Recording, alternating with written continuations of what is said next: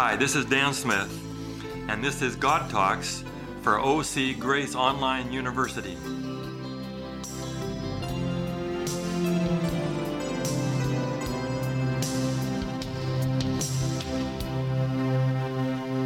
Hello again, I'm Pastor Dan Smith from the Garden Grove Church and OC Grace, and this is God Talk. And if you haven't seen all the others, these are 10-minute talks, taking a slice of some of the issues about the character of God. That's our passion, is the character of God. And I don't know if anybody has asked you this, but someone asked me many years ago, if you were to die tonight, do you know that you would have eternal life? I had never heard of that. My father's a pastor. I grew up in a church family. We were missionaries. I was one of the religious leaders of school, and I had never heard that. I was 18 years old. I had only heard that when your name came up on the judgment, you better be perfect. When they started reading off all your sins, there better not be any unconfessed sins on your record. The problem was you don't know when your name is going to come up. So then you got to be perfect all the time. Otherwise, how could you know that you were saved until the angels come off the cloud and take you to heaven? Then you'd know. But otherwise, how could you be sure? Then there are the people who don't think you should know.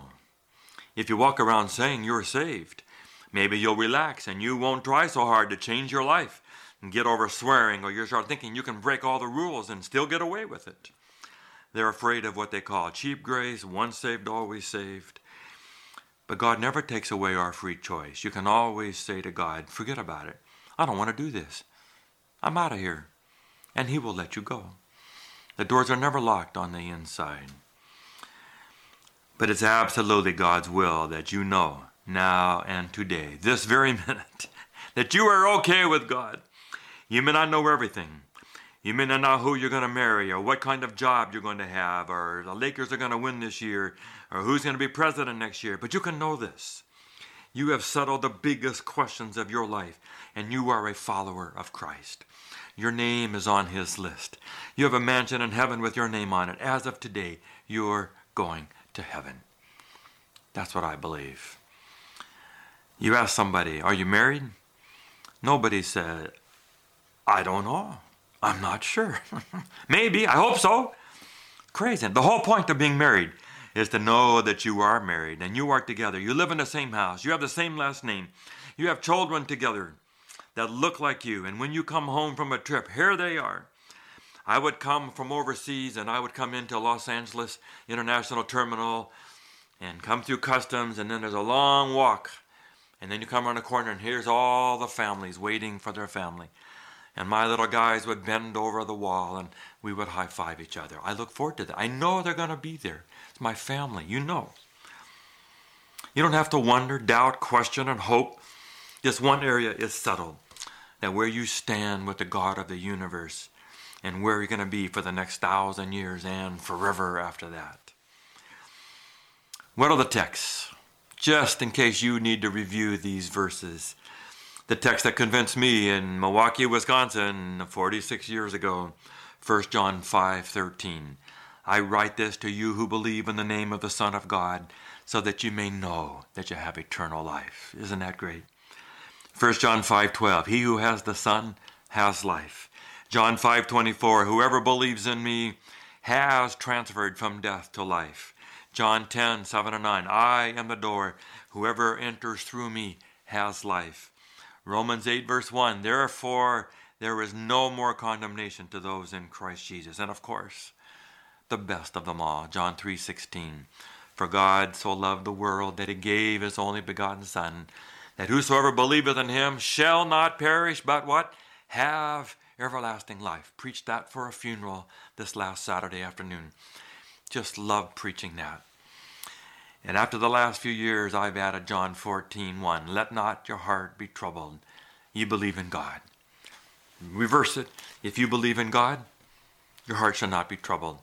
If your heart is troubled, then you don't believe in God fully yet. Because Jesus said when He died, it is finished. And you don't believe it's really finished yet.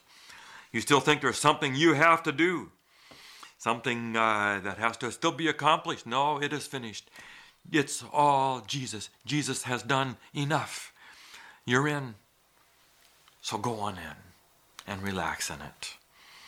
Over the years, I've used all kinds of stories. There was a time when they were talking late night television one time, and they asked this guy, they said, hey, we hear once in a while you'll go gambling in Las Vegas. Give us a good gambling story. So he said one time they took him to the back, and here's where the rich people were gambling. And he said here was a big man that was gambling, stacks and stacks of chips. He was gambling $150,000 a hand, just chips going, playing blackjack. And he called the waitress over and he said, you got a Diet Coke? She brought it to him. And then he said, you have a house? Yes. How much you still owe on it? Well, maybe $40,000. Here, hands her a gambling chip. Your house is paid off. She goes home and slips into bed with her husband and says, honey, the house is ours. It's ours. She hasn't actually gone and paid it off yet, but she has the chip. She has enough.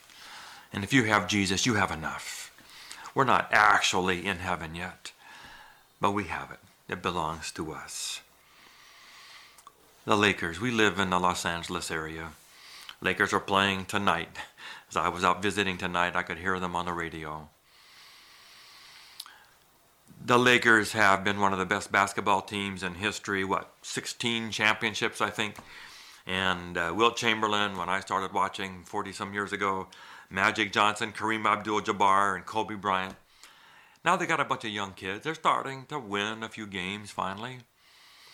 No one knows when they're going to win another championship and put another banner up in the stadium. But the 16, you can't take those away. Those are in. There's some things about the future we don't know. But this we do know. We're going to heaven. I have settled this in Jesus. And my assurance and salvation in Jesus is like those banners we already have. No one can take that away from me. I'm going to heaven. I am with Jesus. I'm in. My name's on the list. Matthew 26, verse 64. I love this. Jesus went to the trial the night before he died. At first he wouldn't say anything. He's just silent. But all of a sudden he speaks up. And he's standing there like a slave or a thief. They beat him. He looks like nothing. But then he says, whatever it looks like tonight, someday you're going to see me coming on the clouds of heaven with all the angels and sitting on the throne at the right hand of God. How does he know that? He doesn't remember being in heaven. He was a baby. That was wiped clean. He emptied himself of using his God powers when he came down here. The only way he knows is because his mother said, an angel came and told me you were going to be born without a father. He heard the voice from the Father at his baptism. This is my beloved Son. His mother probably read him the prophecies of the Scriptures. At 12 years old, he went and saw the lambs, and they were told in his Desire of Ages. He knew that somehow these lambs had something to do with him. But he had no passport, he had no ID, no entourage, no palace, nothing else to say, I am God of the universe and I'm going to come back. It was simply by faith that he would come someday on the right hand of God. Same as us, same as you and me. You and I can be just as sure about our being at the right hand of Jesus as Jesus was. And that someday, however it looks today, someday, we're going to be on that cloud at the right hand of God. Don't lose any more sleep over this. It's settled. You're a Jesus follower. I'm going to heaven. Our names are on the list. There's a mansion with our name on it. We're going. Let not your heart be troubled anymore. It is finished. God bless.